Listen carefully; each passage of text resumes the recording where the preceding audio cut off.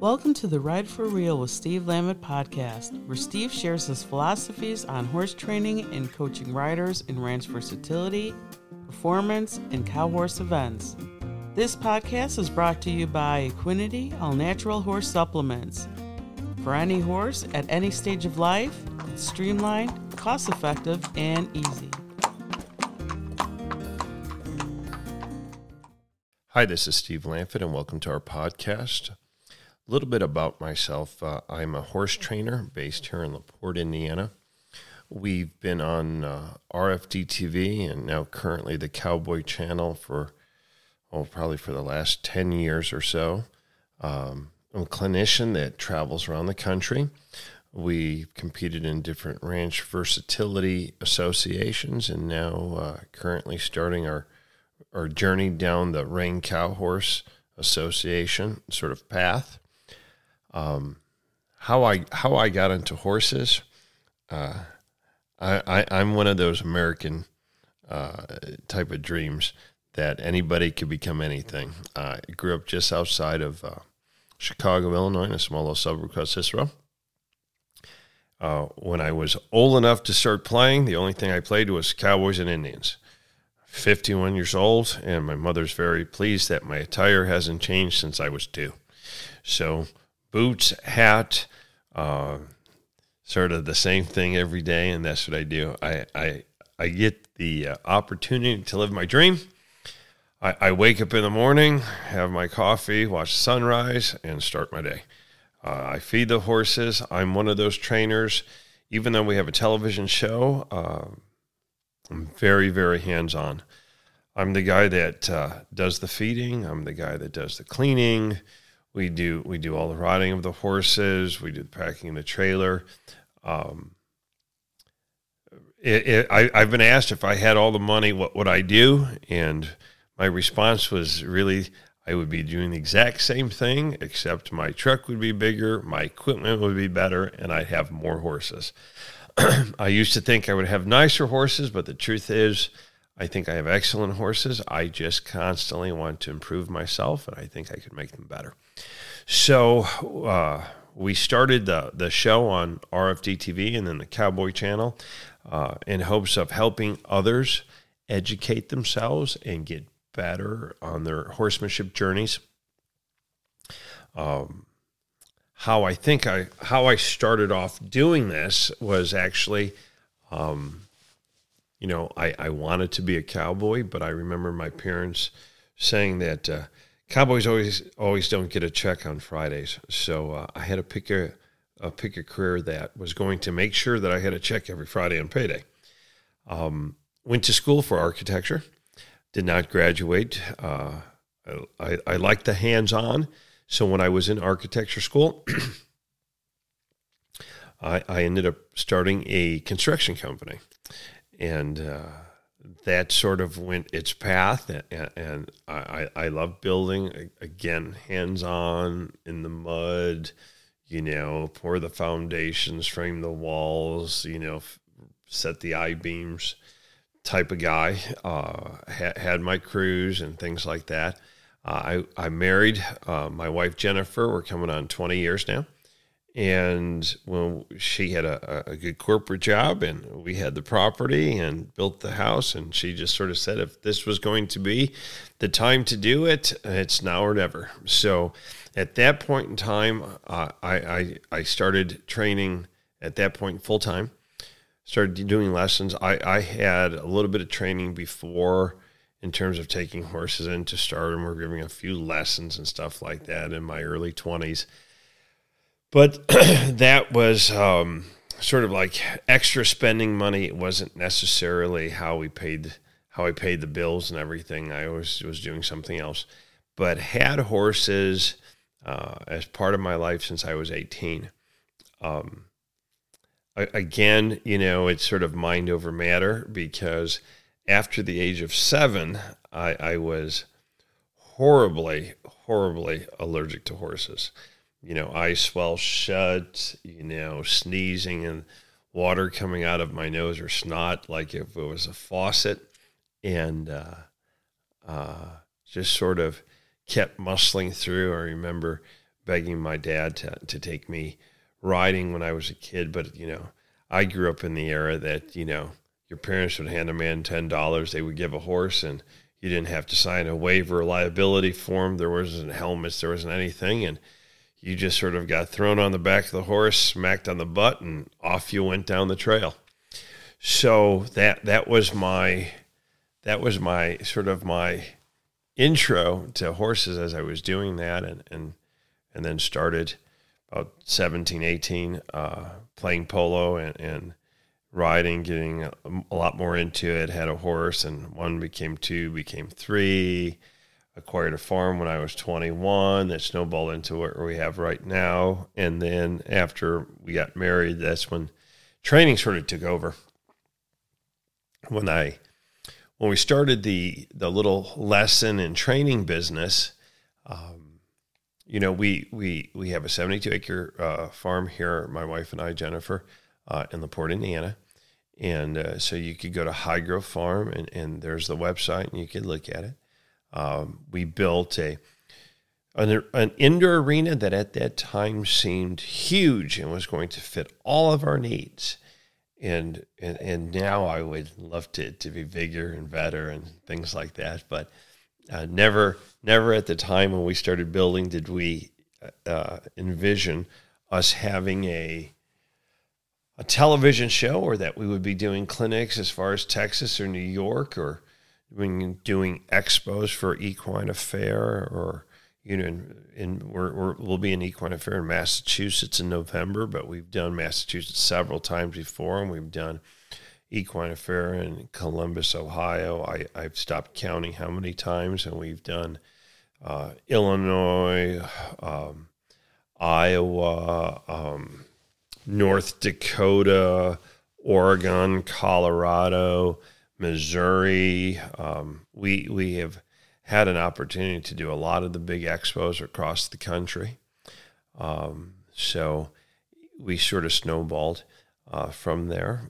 Right after starting our training business, actually went and got certified to be a riding instructor through the CHA, and was the 2009 Instructor of the Year for English and Western. Then from there, sort of really wanted to hone my skills in terms of learning to be a better horseman, and took the opportunity to try to learn from as many people as possible. I would say I'm a huge advocate of being continuing education for the horse, for the rider, as equally for the trainers or clinicians themselves. So I jump at every opportunity I can find time to ride with someone equal to me or better than me, just so that there's another set of eyes, so I could watch someone else spin a horse or stop a horse or work a cow, and then I could ask a question. How did you do that? Why'd you do that? I do it this way, and ask the other fellows or other people, sort of just like the shop questions. Whether I think a lot of professionals can learn so much from one another, and then in turn it helps our clients or helps their clients, and it actually sort of broadens the base. I remember going and getting some instruction from a friend of mine, Joe Harper, and talking to him. He because I said, well, you just let me know the fee or whatever. And Joe and I were talking. He said, hey, man, we're just two guys hanging out, but if it's when guys like you and I stop helping each other, this sport of horsemanship or cow horse or any of these equine disciplines eventually is going to die. And something, I think that holds a lot of water, because I am fortunate enough to do and have a business in a niche of society that 99.9% of the people do for luxury or fun or enjoyment or whatever you want to say. It's not, we don't live in the era that we needed a horse to do a job. We have cars, we have trucks, we have feed carts, the internal combustion engine has sort of put that horse a little bit on the back burner. We're not going to conquer another nation horseback. If we are, sign me up, because I'll go join the army to do it. But the horses now are not a necessity. The big ranches in Texas still have the luxury of using them to go check stock and things like that. But for the majority of us that have horses, it's purely an enjoyment factor. It's living a childhood dream. It's rekindling something from our past that we get to do. And so I'm fortunate enough to actually make a living from it. So when we started doing this and started giving lessons and started training horses,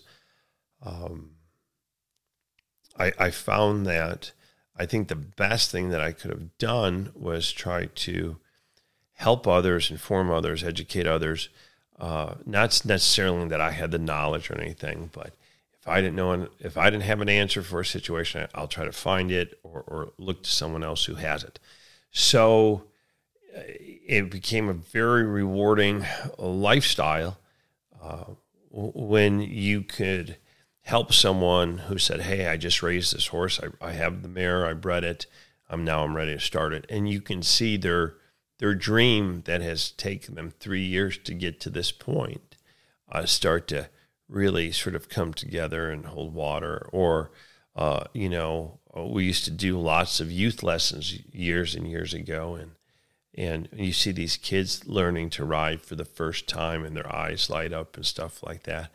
And I guess the same goes for those ones that are older that, they're married, the kids are out of the house and they're taking their first riding lessons or whatever.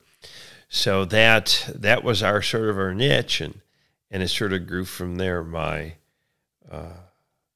think I kept wanting to push the envelope and wanted to get better as an instructor or clinician or trainer. And so therefore your base, your starting students go from literally beginners to ones that are a little more intermediate riders, to those that are a little more advanced, now to those that are wanting to show and do things and compete at a higher level. You're trying to become that the 1%ers out there, the top 5%ers that really are the ones going down the fence or cutting or, doing the big spins or slides or something like that. And truthfully, the competition part of it, I love them. I'm horribly competitive.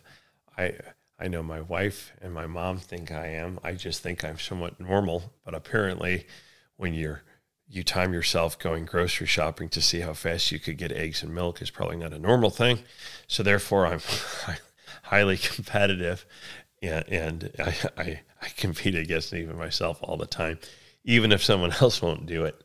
So we got back into the showing aspect out of it and had a good time with that. But I think the basis of everything that we do is the horsemanship.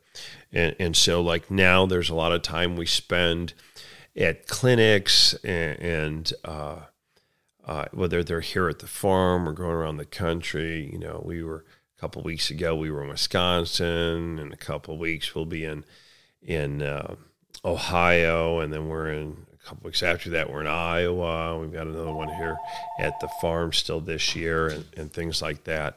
So there's a bunch of stuff that we get to, help other people. And those clinics, those meeting people across the country, those opportunities of learning to,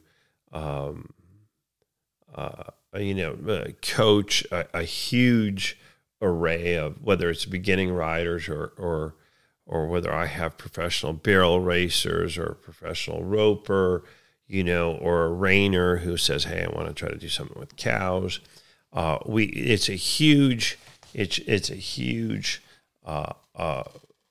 swing of riders that we get to help. And a lot of those different interactions have actually become the reason for the shows that you see now on the Cowboy Channel and RFD TV, as well as some of the reasons for this podcast. So talking with John Dowdy, who owns Equinety, we were actually having some conversations when we were in Fort Worth at watching the World's Greatest Horseman and checking out some of the NRCHA World Championships. And, John and my wife, Jen, before you knew it, had signed me up to do podcast, and we're doing podcast. So it's so this is just sort of the introduction show, and what we're going to be doing is Jen on our Facebook will be asking for people to actually bring, either email in or phone in or private message us ideas for shows. And we're going to be having lots of different guests that will be joining us. I know John from Equinety will be joining us. We'll have our other sponsors. I'm sure Dr. Anderson from Total Equine. We'll have Chuck Potter from Hoof Cinch. We'll have Mike McCormick from Wyoming Saddle Company. I will be talking about saddle fit and things like that. But as we go through these shows, there's going to be lots of different things that we'll have, either writing questions or comments from viewers from our shows on the Cowboy Channel that we have limited time. So we're going to be basically able to sort of help explain things, I think, a little bit better, and have other guests, whether they're professionals or just everyday people, sitting in and talking with me and helping to get better at horsemanship and sort of just, live out their dream and have fun doing it every day. And, truthfully, that's what this is all about. I could honestly say that I don't ever plan on retiring, because I think for the last 20 years, I've sort of been retired already. It's just I'm fortunate enough to do what I want to do. So anyhow, this was just a little introduction podcast trying to explain about myself and where we're coming from, what the podcast is going to do, and a little background about me. So hopefully you'll be tuning in at a later date. Thanks for listening, and we'll see you next time right here. Thank you for listening to Ride for Real with Steve Landvit. Wanting more? Then watch Steve on the Cowboy Channel. Check out his website where you could find links to his video library, his Facebook fan page, and his online store. This podcast was brought to you by Equinety, all natural horse supplements. For any horse at any stage of life, it's streamlined, cost-effective, and easy.